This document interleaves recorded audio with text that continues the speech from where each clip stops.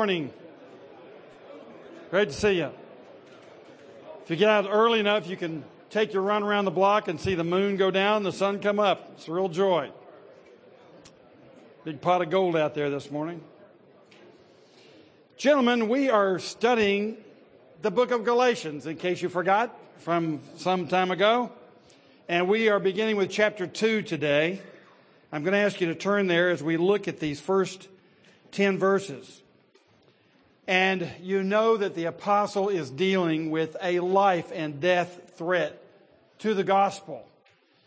And as he deals with this threat, he has to deal with a concomitant threat to his own apostolic authority, because those who are opposing his particular brand of religion are now going to question his credentials.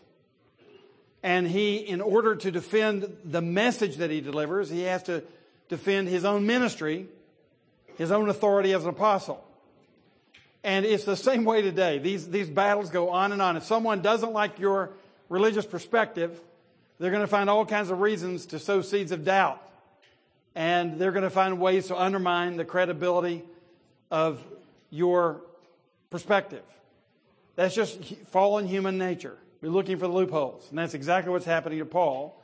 So he takes on a life and death struggle, not only for the gospel of our acceptance before God purely upon the performance of another on our behalf. That's the heart of the message he's defending, as opposed to our acceptance before God because of a combination of things, including our performance. But now he's also defending the fact that this gospel really is God's idea and God's gospel. And Paul is a faithful communicator of that divine gospel.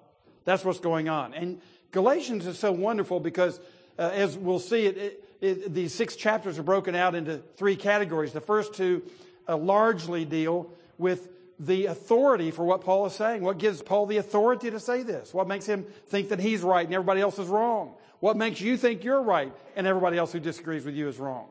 Where does your authority rest? That's the first 2 chapters. Then the next 2 chapters, and there's slosh over here, but are dealing largely with the question of how am I justified before God? And there's the heart of the gospel of justification by faith. Then the latter 2 chapters is, so what? How then do I live life in view of these things? That the Bible is God's word, the gospel is divinely given, the gospel is my justification based on my trust in Jesus Christ alone. Then what difference does this make in my sanctification? That's how the whole thing is laid out. And we're coming toward the end of his arguments now about his own apostolic authority. Now, what the opponents are basically saying, I'm giving you this background so that as we even read the text, you see why Paul says what he's saying. Here's the thrust of what they were saying. These Judaizers. And Judaizers are merely folks who come from a Jewish background, who say they believe the gospel, who in one sense believe in Jesus Christ, in his death and resurrection, but who are saying you can't really be a faithful follower of Christ and you really can't be a son of God unless you not only take Christ, but you keep the Jewish traditions, the ones that are at the core of the Jewish life, including circumcision. So for men, this is a big issue we're dealing with here, you Gentiles.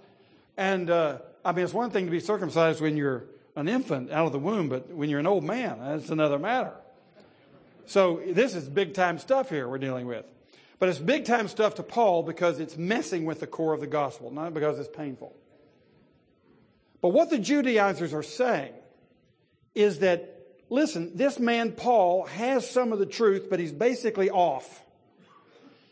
And he is not in keeping with the apostles in Jerusalem, and they're the big kahunas. They're the ones who really establish what orthodoxy is. And Paul is not in line with them.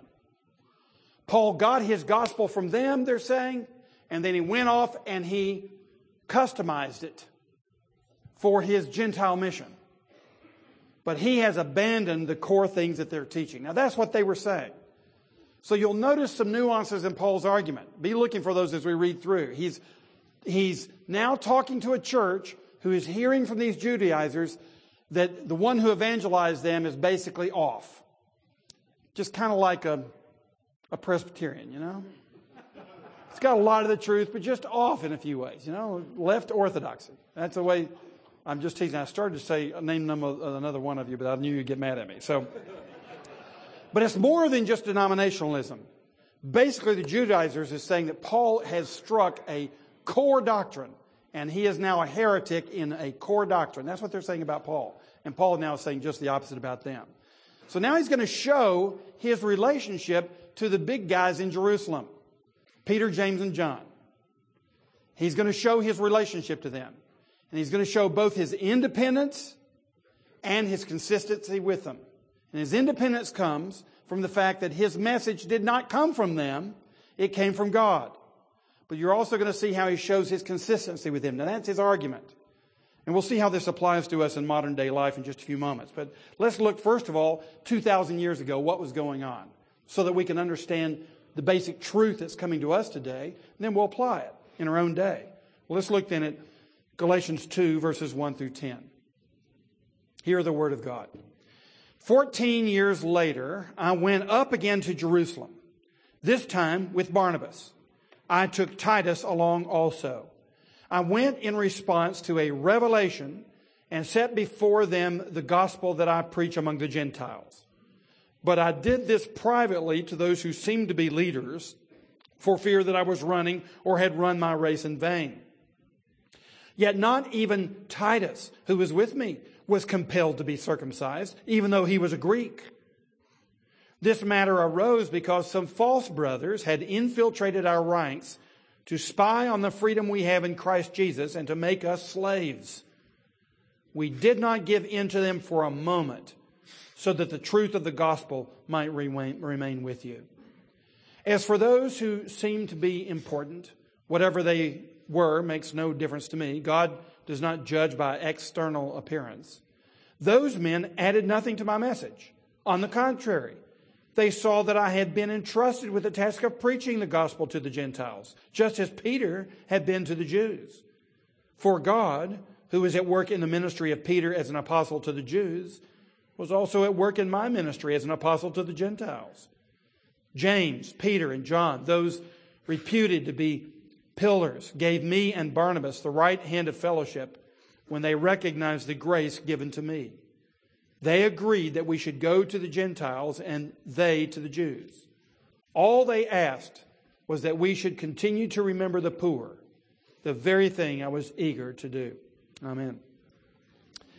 Okay, gentlemen, I'm sorry about the outlines. I know some of you can't think without an outline in front of you. Why don't you just create your own? You just have to write a little bit more, and I'll slow down a little bit. Now, what I'd like for us to do is notice in this text that really Paul is going to use three elements of this debate that he's going to press. He has three fronts he's pressing on this argument. He's going to talk about his gospel. He's going to talk about his gospel companions. He's going to talk about his gospel ministry.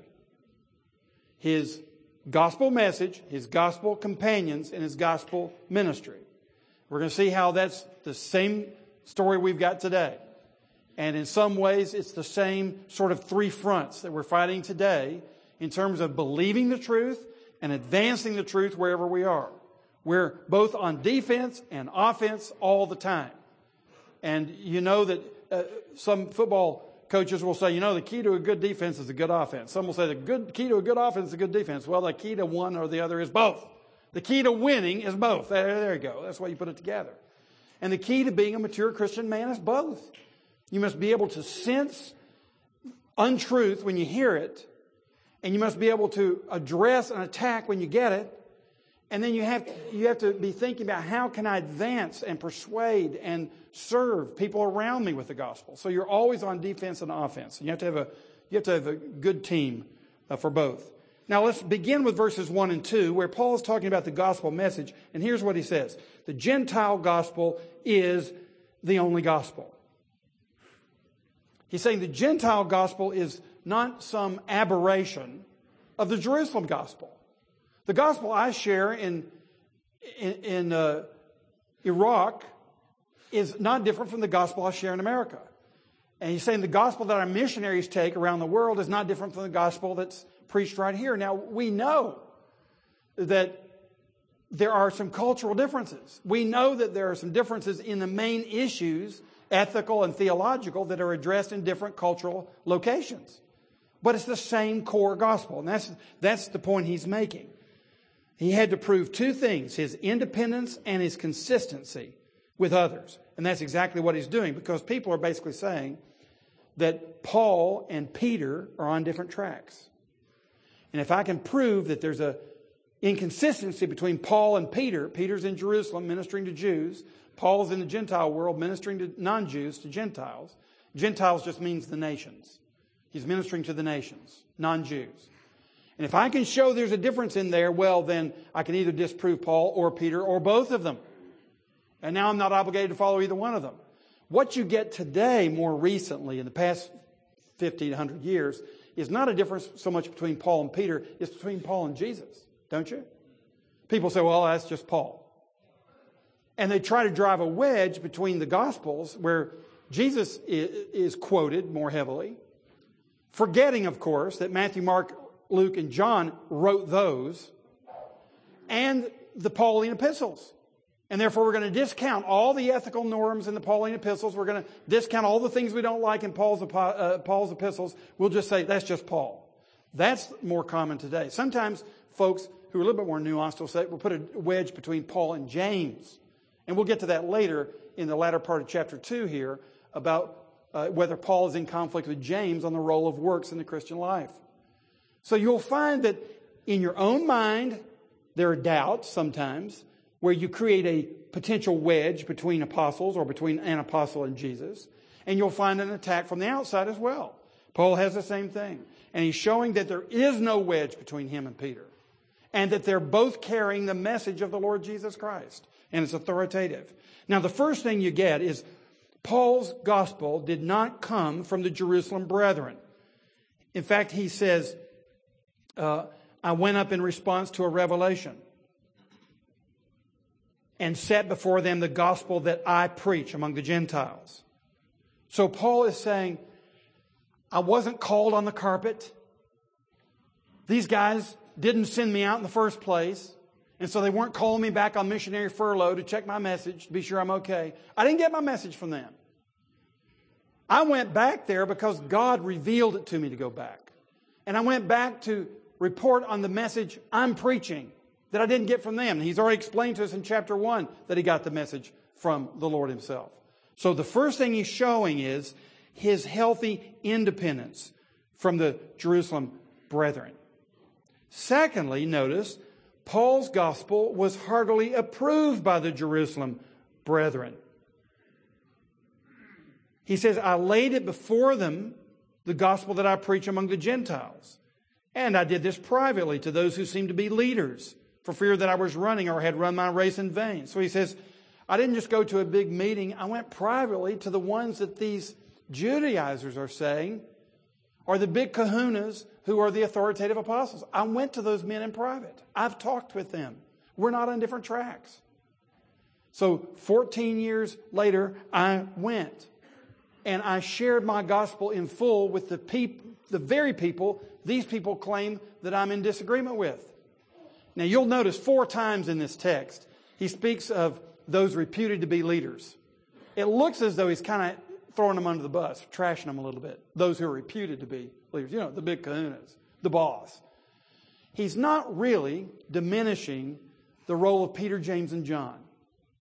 What he's doing, he's trashing the Judaizers who are falsely elevating them at the expense of the Apostle Paul. So he's saying those that these guys are reputing to be the popes. I've talked to those people in private. I didn't get my gospel from them, but I've talked with them. So you see, he's playing both sides of the street, which is the very thing that we do. We say, look, I got my gospel from the Scriptures, inspired by the Holy Spirit. I received my message from the Lord, and you did. We got it from the Lord. But at the same time, it's important that we show that we also got it from the church. That I'm not in disagreement with the Apostles' Creed. I got it from the Lord in the Scriptures, but I've been taught by the Scriptures so that when I come to the Apostles' Creed, I'm in agreement with the councils of the church. I'm in agreement with the apostles, with all of them. And well, I'm not because I'm imperfect. But that's my aspiration, is first of all to acknowledge that the gospel that I believe has come straight from heaven through human mediators in the Scriptures, but it's come from heaven to me. And that's the root of my faith. It's in the authority of God Himself. It's very personal. That's the reason it's so passionate, because we're under personal order from the Lord. And yet, we do have a horizontal relationship. We do submit our thinking to other people. And anybody who says that they don't is falsely claiming to be an apostle. And I'm not an apostle. I'm way down the line. I don't have access, apart from the Scriptures, to infallible teaching on redemption. I have it from the Scriptures. And to understand the Scriptures, I need a lot of help. I need you guys. I need my professors. I need the books on my shelves. I need people in other denominations. I need a lot of people to teach me. So Paul's saying both. I got it from the Lord, and I also have a healthy relationship with the church. And I'm not in disagreement with my fellow apostles. So you'll see particularly, let's take a little side road, put your finger there, and let's see how this works out in Acts 15. Let me give you the timeline here for just a minute. Acts 15 seems to be in 49 AD. Remember, the Lord was probably resurrected and ascended in 30 AD. He was 33 years old, but it was probably 30 AD because of we're off on the year numbering. And Paul was probably converted in 33 AD, 2 or 3 years later. And then you have these 14 years he mentions here. Now, he's mentioned 3 years prior, but most scholars think the 3 years he mentions in chapter 1 are folded into these 14. So these 14 represent probably 14 years from his conversion until he went up to Jerusalem in the first trip. That first trip that he cites in Galatians chapter 1 seems to be the trip that's in Acts 9. And you notice he says in Acts 9 that he went immediately into Arabia. And we know that he evangelized Damascus, where he was converted. He went into Arabia for 3 years, no doubt reflecting and studying his Bible, his Old Testament, to figure out what in the world does this Old Testament mean? I thought I knew this Old Testament. I don't know it at all because I don't know it in Christ. And if I don't know my Old Testament in Christ, I don't know my Old Testament. So it took him 3 years to relearn the Bible from a Christ-centered paradigm. It's not just enough to know your Bible. You have to know Christ. And Christ alone can interpret your Bible for you. He's the center of everything. Every Old Testament book is related to Christ. Paul had to learn that. After those 3 years, he goes to Jerusalem. That's Acts 9. And you remember he was taken out of Jerusalem after he stirred up some turmoil. We'll talk about that in a few moments. From there, he seems to go up to his hometown in Tarsus for another 11 years. In Acts 11, Barnabas goes up to Tarsus and gets Paul and brings him down to Antioch to teach the Antiochenes, who had a mixed church. Here, really, for the first time, you're getting a racially mixed church in a metropolitan area. And that racially mixed church becomes the staging ground for the mission to the entire world in Antioch, which ought to tell you something about the need for race relations. You ain't going anywhere until you embrace what you've got. You're not going to reach the world until you embrace what you've got. And let me take another. We're already on a side road. Let's take a side to a side here. You're not going to reach the Hispanic world until you deal with the issue of immigration lovingly, compassionately, and wisely, and in a long-term framework. If you think you're just going to send some people back and put the walls up without regard to split families and broken lives and not undoing all the damage that was done by the past 20 years policy, you got another thought coming. So in order to deal with the world, you have to deal with your city and deal with your nation, deal with your neighborhood. And that's what they learned in Antioch. Barnabas went to get Saul and brought him down from Tarsus to deal with the Antiochenes. Now, we believe that Paul wrote this letter shortly after that. Now, when he was in, let me back up a minute. When he was in Antioch, he made another trip to Jerusalem. to carry a gift there with Barnabas. That was the second trip we believe he's talking about in Galatians 2. It's the Acts 11 trip. Okay? And that was 14 years later. So now that trip had just happened toward the end of 46, early 47. Just after that trip, he writes this letter to Galatia. Just after that letter, we believe Acts 15 took place. That's the third trip to Jerusalem. And this is the first council of the church. All the apostles stream in, people from around the world, as many as they could get, to discuss the same question Paul is debating in Galatia. It's all about circumcision and whether Gentiles need to take on the old Jewish traditions, especially circumcision. Now, in Acts 15, you see how it was resolved in public at the first church council. And let's just look at the first few verses of Acts 15. And here we're told, some men came down from Judea to Antioch and were teaching. Now, Antioch is in Syria, not in Galatia. So this is another place. Paul's battling in Turkey. That's where Galatia is. This is down in Syria. Same problem. It was the same problem all over the world. Jews couldn't believe that people could get into heaven without circumcision. It was all over the world. And there's some things that sometimes conservative Christians can't believe people can get into heaven without doing certain things. And you go into other cultures and you realize, we didn't really think that one through. Well, it happens here. So men came down from Judea to Antioch and were teaching the brothers this: unless you are circumcised according to the custom taught by Moses, you cannot be saved. That's pretty strong language. This brought Paul and Barnabas into sharp dispute and debate with them. So Paul and Barnabas were appointed, along with some other believers, to go up to Jerusalem to see the apostles and elders about this question. The church sent them on their way, and as they traveled through Phoenicia and Samaria, they told how the Gentiles had been converted and so on. Then look at verse 5. Then some of the believers, this is in the council, who belonged to the party of the Pharisees. So you had Pharisee Christians, is what you had here. Okay? Stood up and said, the Gentiles must be circumcised and required to obey the law of Moses. The apostles and elders met to consider this question. After much discussion, can you imagine how much? Much discussion. Peter got up and addressed them. Brothers, you know that some time ago God made a choice among you that the Gentiles might hear from the lips the message of the gospel and believe. God, who knows the heart, showed that he accepted them by giving the Holy Spirit to them just as he did to us. He made no distinction between us and them, for he purified their hearts by faith. Now then, why do you try to test God? By putting on the necks of the disciples a yoke that neither we nor our fathers have been able to bear. No, we believe it is through the grace of our Lord Jesus that we are saved, just as they are. Now, here's Peter, who didn't want to evangelize Gentiles, back in Acts chapter 10. And God gave him the vision, and then God made him go, and then God shocked him that Gentiles actually can receive the Holy Spirit. Peter has learned his lesson.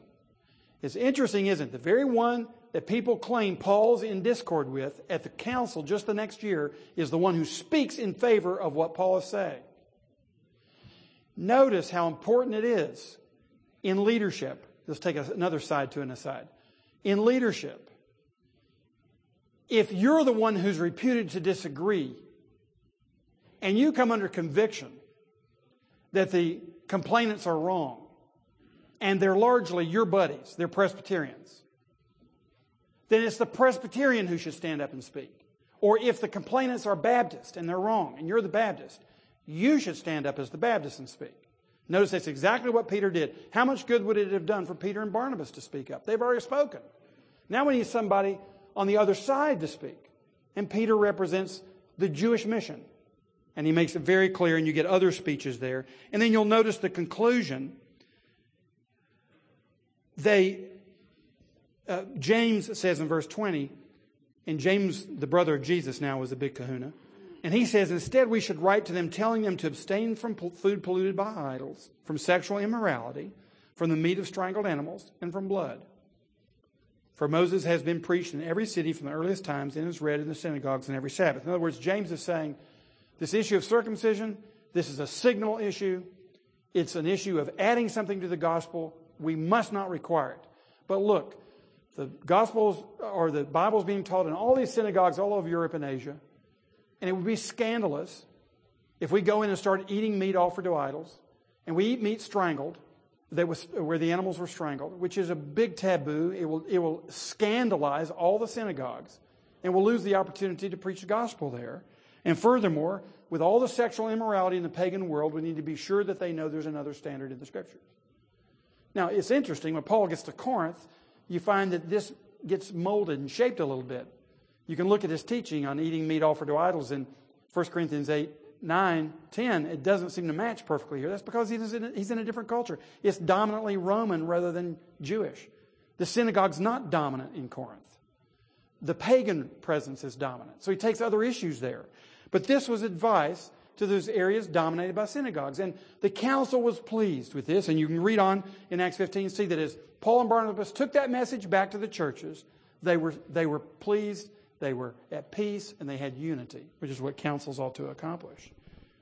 Paul says that he was heartily approved by the Jerusalem brethren, and of course the next year it was proven because the council agreed with the Apostle Paul and showed that they were never actually, as a group, in fundamental disagreement. Paul goes to great lengths to be sure that we know there is only one gospel. You may not understand it, and I may not understand it, but there is only one. And if someone's trying to divide into two gospels, two religions, two ways up the mountain to the same God, as some of you were here on Sunday morning, we were talking about 1 Timothy, or rather 2 Timothy, and Paul says to Timothy, there's one God, and there's one mediator, the man, Jesus Christ. There is no medium to God other than Jesus Christ. There's one medium. There's the gospel. Paul will defend it with his life. Now, secondly, look at verses 3 through 5. Not only is the Gentile gospel the only gospel, but Gentile companions are real brothers. Now, this is crucial. It's crucial that we understand it. That we understand that if we really believe the gospel, then we really get a new family. If you really believe the gospel, you really get a new family. And I am concerned in the church of our own day where people are basically idolizing their own traditions, their own family backgrounds, their own customs.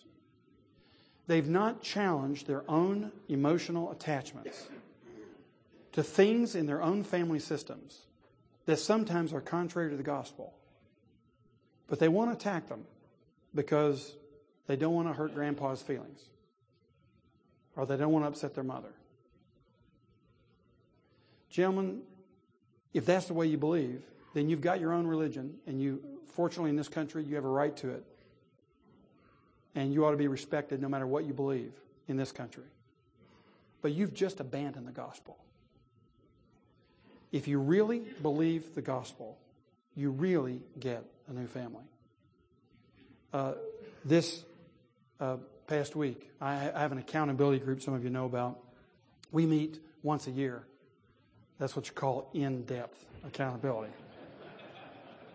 We like to call it accountability, but it's, of course it's not. We only see each other once a year. But we ask each other questions that probably even our regular accountability partners don't ask us. And we've been doing this for 25 years, so you don't get away with anything really in this group.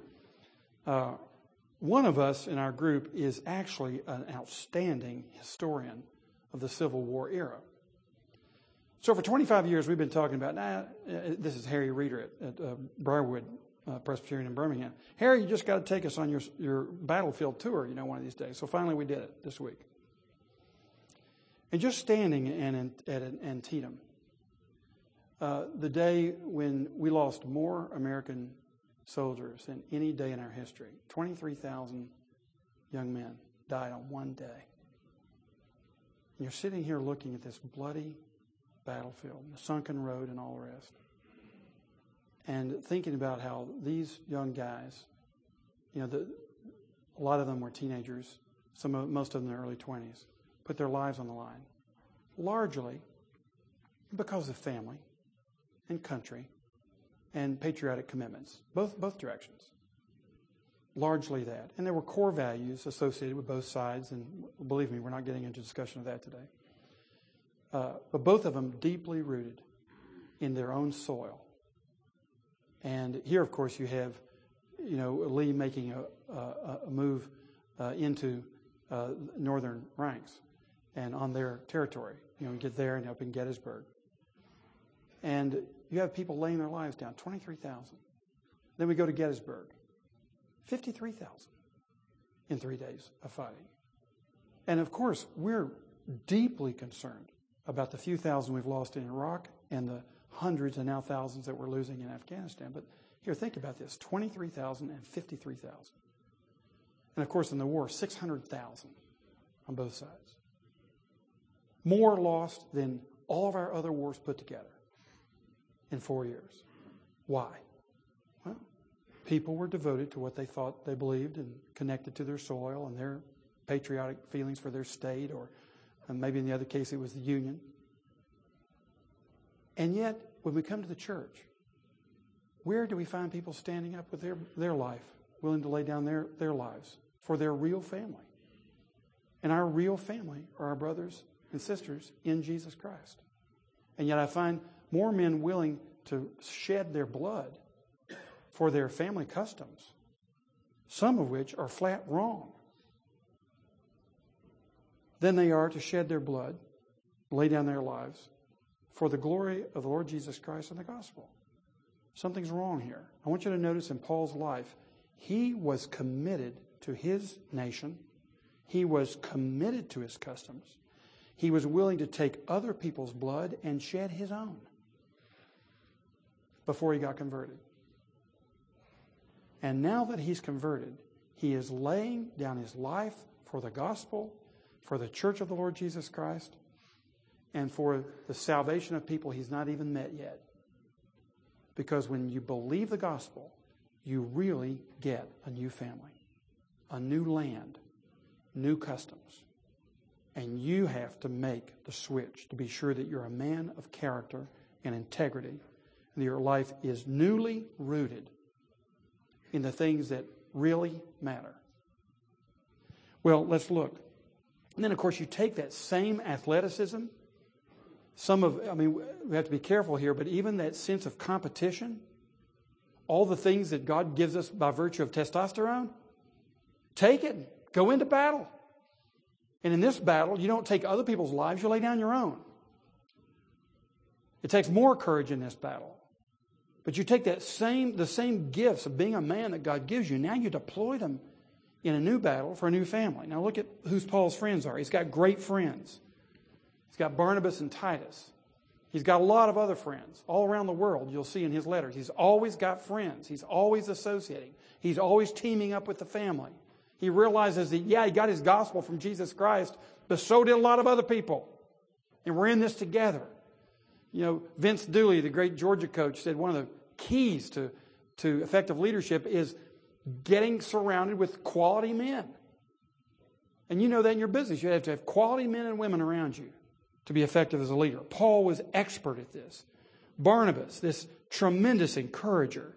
If we go back to chapter 9, Paul's first visit in Jerusalem, who was with him? Barnabas. Who was convincing the other apostles that Paul was safe in Acts chapter 9? Barnabas. When Paul goes back in Acts chapter 11, who goes with him as a trusted man to take the church's wealth out of Antioch and give a cross-cultural gift to Jerusalem? Who is with him to be trusted? Barnabas. In the first place, when Paul is up in Tarsus, he's up there teaching, and just it looks like he's off the world stage. For 11 years. He's been converted, goes into Arabia, goes back to Jerusalem 3 years later. Then for 11 years he goes to Tarsus. No missionary journeys. His name's not in the church chronicle. No one's writing about him, talking about him. He's on the shelf. Who goes and gets him 11 years later and pleads with him to come back to Antioch to minister to that integrated church with Jews and Gentiles in it? Barnabas. Barnabas walks 100 miles and he goes and sits down with Paul and convinces him that he's the right man for Antioch. A man who divests himself of his own pride so that he can put the right men in the right place. Barnabas goes to get Paul and brings him back to Antioch. And that's the kind of person Paul surrounds himself with. And you can tell Paul listens to Barnabas. He did what Barnabas said. Paul's the chief. He's the big cheese.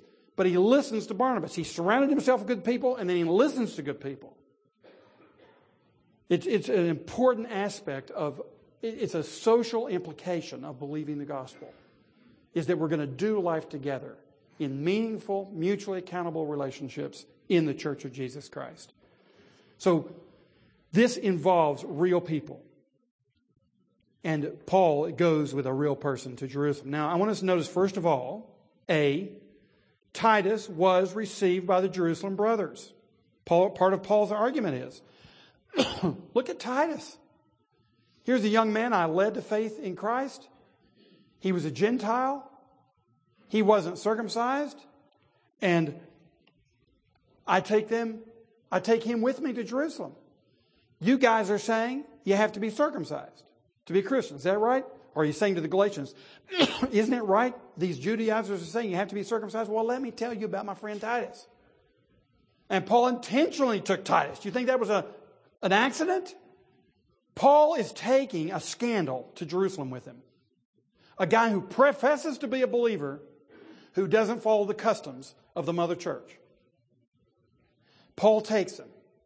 And Paul is able to say, I took him and they did not require this man to be circumcised. Why are these Judaizers requiring you to be circumcised? So Paul takes good friends and builds family. And it's through personal relationships that sometimes we grasp the truth. I'll tell you, through my friendship with Taras Pristupa in Ukraine, I've learned a whole lot about the gospel, a whole lot about the Bible, a whole lot about the mission of Jesus Christ, and he does it very different. He's an old Russian. He does things differently than Americans do them. Through my friendship with Yoka von Obstal in Cambodia, dealing with the poor, watching her contextualize the gospel among very poor, illiterate people, with AIDS everywhere, and watching her contextualize the gospel among the poor, I learned so much about the gospel. Watching her work in her ministry in Cambodia. Well, we could go on and on, couldn't we? It's important to listen to brothers and sisters around the world. That's how we learn things. It's how we learn the gospel that's coming from God. It's taught to us through the church. And Paul was received, or rather Titus was received by the Jerusalem brothers. And Paul did this whole thing at great risk to himself. This is one of the points we need to take to heart, brethren. Paul, later on in Acts 21, he takes a Gentile with him to Jerusalem during a festival season, and they try to lynch Paul because they falsely accused he had taken Trophimus into the temple area for Jews only and trespassed. And they brought these charges against him. It wasn't true. But you take a Gentile to Jerusalem and try to foist him off as your brother, you could get lynched. I'm telling you something. When you receive the gospel of the Lord Jesus Christ, you receive a new family. And if men are willing to die for kith and kin out of understandable, nostalgic, cultural, historical reasons, we need to learn to die for one another. And especially when the gospel is going across one part of town to another, or across one nationality to another, or across one denomination to another. And we need to learn to stand across those boundaries and take the risks that come with it. That's exactly what Paul did, and you can see how he can now prove the gospel. One reason we have a hard time proving the gospel in Memphis is that those who don't believe the gospel are saying, well, what difference does it make? You all don't seem to be showing how there's one gospel around the world. You don't show one gospel here with all the strife. It's the role of the church to demonstrate the gospel. Then it becomes, look here, it becomes a powerful argument. And those who believe together, Titus and Paul was circumcised. Titus and Paul can do it together. Now, you may be wondering, well, why didn't he have Timothy circumcised then? Here's why. It was for evangelistic reasons. Timothy was ministering with Paul to synagogues. And people do spy out your privacy. And they find out if you're marked. And that's what he says here. They spied us out. And they found out that Titus wasn't marked. He was uncircumcised. And in those days, it was easy to spy a man out. A little easier than it is today. You know, you probably get something in the mouth, kicked out of the bathroom anyway if you do that. But they spied on each other. And Timothy would be spied on by unbelieving Jews. And so you remove an unnecessary offense. So why do I have to have my freedom? Paul says, I'm free to do certain things, but I don't always use my freedom because it's not expedient. It doesn't advance the gospel. Timothy was circumcised to advance the gospel among Jewish unbelieving people. But here, Titus was certainly not circumcised because it was the blooming church. Not the unbelievers. It was the church that was demanding it in contradiction to the gospel. And when it threatened the gospel, Paul would both have you circumcised or not have you circumcised, depending upon which way advanced the gospel. And in Timothy's case, it advanced the gospel to be circumcised. In Titus' case, it advanced the gospel, the true gospel, not to be circumcised. You'll see how these nuances come out in Paul's life. But look at the next verses where Paul teaches us about these false brethren, and we learn that false brethren were rejected by the apostles. He says they had infiltrated our ranks to spy on the freedom we have in Christ Jesus and to make us slaves. In that church, you really didn't want to go to the bathroom. That's about the way I guess you could size it up. And look at this, verse 5. He says, we did not give in to them for a moment so that the truth of the gospel might remain with you. So he's saying, these false brethren, he doesn't say, I rejected them. He said, we rejected them. So Paul was able to say the church rejected those who were dividing people according to religious customs, family backgrounds. And we strongly rejected that. Notice how he rejected it. First of all, without a moment's hesitation. He says to them, we did not yield submission even for a moment. Without hesitation, he says, we did not give in to them for a moment. Not for a moment. And I know the hesitations that come. One of the big struggles in the Civil War was stragglers. You're sitting there the night before this battle and you're going to go in Napoleonic formation and have volleys of musket fire and cannonade just dropping men right and left. Some of these regiments, would have 800 people in them. By the time they got through with the battle, there were 80 people. And these were all neighborhoods. These regiments were formed in neighborhoods. The city of Memphis would get a regiment, or some town in Georgia or in Maine would get their townsmen together. So it's your neighbors who are dropping around you right and left. And of course you hesitate. Of course the night before makes you throw up. But you must train yourself to go forward. And when you believe the gospel, you take on whatever it is that opposes the gospel in your own heart to begin with, without a moment's hesitation. Paul says, I'd already decided I'll die with Titus. I'll die with my brother, no matter what is said. And then look at why he does it. Number 2, under the false brethren, for the preservation of the gospel. Notice in verse 5, he says, so that the truth of the gospel might remain with you. What he's saying is, my behavior with Titus preserved the gospel. Our behavior with each other in this city preserves the gospel. And when everybody is just simply playing their favorites, when everybody's going along their racial bias or their socioeconomic bias or their football team bias, it's silly how things can divide people. Then you are not preserving the gospel. You're eroding the gospel. And Paul realized that. So, Gentile companion is a real companion, a real brother, when they trust in Jesus Christ. Now, thirdly, let's talk about the mission in 10 minutes.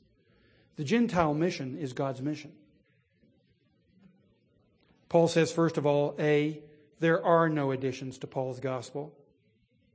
In verse 6, he says, as for those who seem to be important, whatever they were makes no difference to me.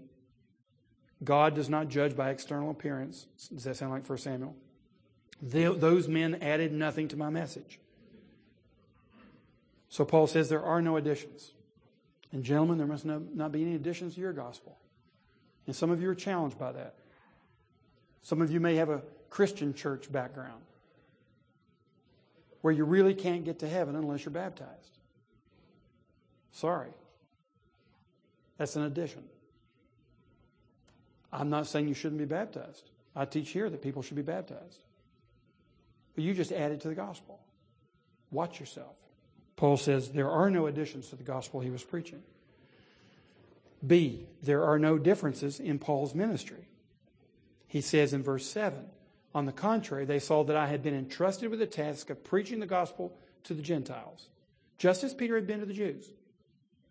So there's no difference between Paul and Peter. There's no difference between Paul and Jesus on the gospel. There's no difference between Paul and James on the gospel. They were addressing different issues.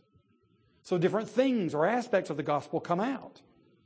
And it's in our misinterpretation of what they're saying that makes it appear as though they're contradicting. They're just simply addressing different issues. In one case with James, he's addressing antinomianism, people who are dropping off the law. They're anti the law. So James is saying you can't be a follower of Christ without repentance, without obeying the law. Paul's dealing with people who want to add to the gospel, who are very legalistic.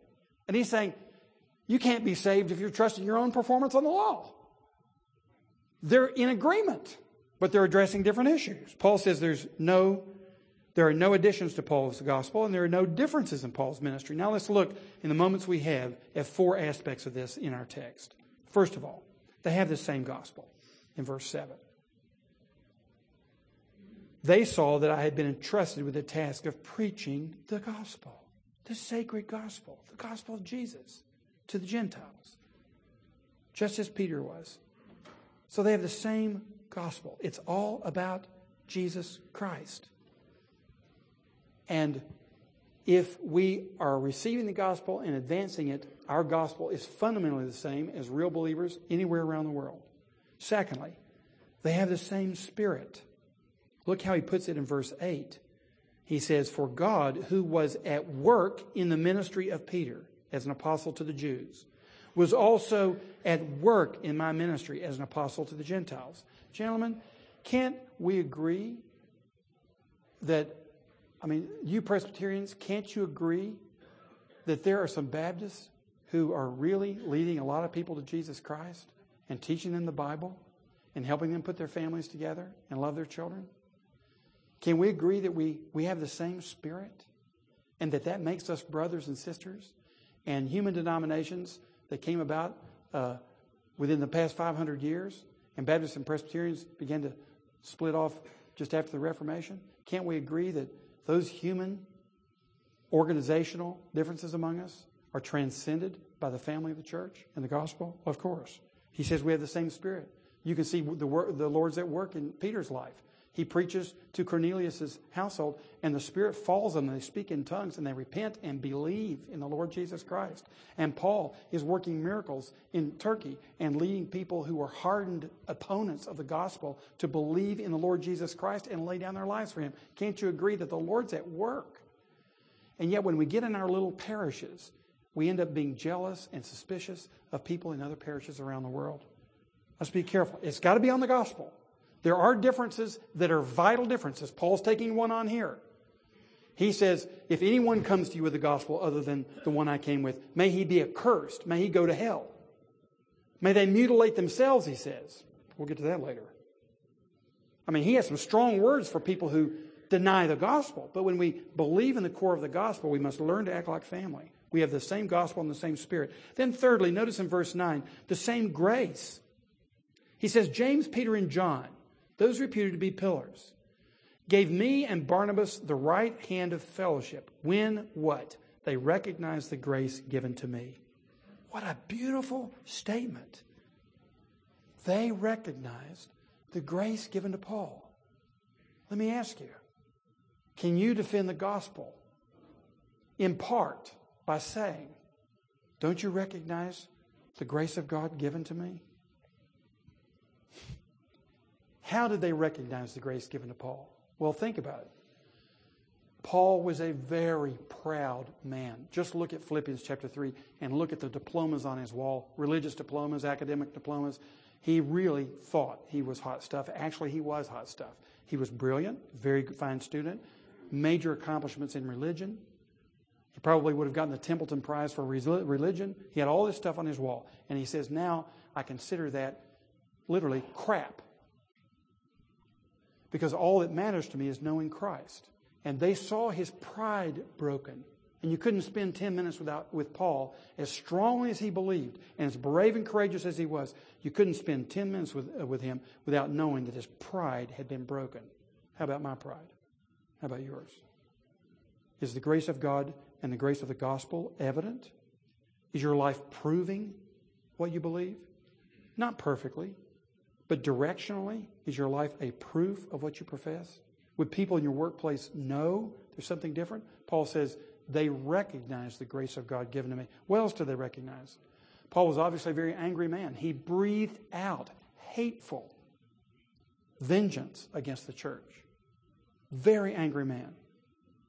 And they found, of course, he's still a visceral man, a very passionate man, but he's no longer an angry man. It was under control. They couldn't help but recognize this man had been to anger control seminars. He had gotten a hold of himself. They couldn't help but recognize that where before Paul was destroying other people, now he was being destroyed for their sakes. They couldn't help but see that in him. They recognized the grace of God in him. They couldn't help but recognize, Peter, James, and John that is, that when they got into discussion about how the gospel is going around the world and whether circumcision is required or not required, they couldn't help but notice that Paul was a man who disagreed agreeably unless you took your stand against the core of the gospel, and then he would be your opponent. They couldn't help but notice that about the Apostle Paul, that he was gentle and compassionate and kind. And he wasn't looking for reasons to divide himself off from other people. Is that true in our lives? Do people in your workplace see that about yourself? That there is a kindness as well as a conviction. There's a love as well as a commitment to the truth that commends the gospel in this man's life. He says they had the same grace. Then lastly, notice they had the same concerns.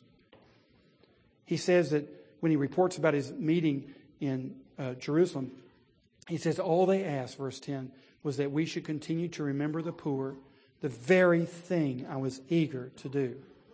Now what's really ironic is that on this visit to Jerusalem, this particular visit he's talking about, remember I said that's the Acts 11 visit. Now you can go to Acts 11 and look in verses 27 through 30 and you'll see this was a time of famine in Jerusalem. And the Christians were under oppression and they were poor. They were very Jewish. Very Jewish.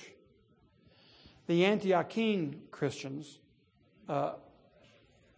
were very cosmopolitan. And although they had a significant Jewish population, they were really international. They were Gentiles. It was fundamentally a Gentile church. And what you have in Acts chapter 11 is the first recorded case in history of a gift being given cross-culturally, voluntarily. There's no record anywhere that someone in Rome sent a gift to Egypt or that someone in Egypt sent a gift to Achaia. You don't find that anywhere in recorded history. Here's the first time you have a cross-cultural charitable gift being given. It's the beginning of the church's expression for the poor around the world. Here is what Peter, James, and John were saying, and here's what Paul was saying. You cannot receive this gospel unless your life and your possessions begin to belong to the poor, especially the poor in the church. And there are poor in the church around the world. It's our job to find out who they are, what their needs are, and how we can address those needs. The secularists, if you read Jeffrey Sachs' book, The End of Poverty, that he wrote 4 or 5 years ago, and Jeffrey Sachs is a professor at Columbia, formerly at Harvard, has studied in depth a variety of extremely poor countries and has written a lot about it. He says this. Now, he's not a Christian. He's naive about the cussedness of evil, I think. But basically, from a purely economic analysis, if the developed countries gave 0.2% of their GDP for the relief of extreme poverty, we could eliminate it by 2025. And the U.S. is giving nowhere close to 0.2%.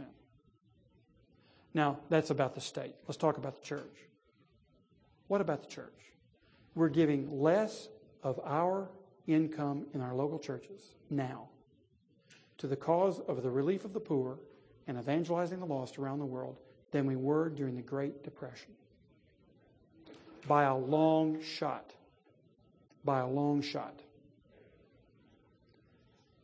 We live in a materialistic world, and instead of using our material to relieve the poor, we've actually just aggregated more of it for ourselves.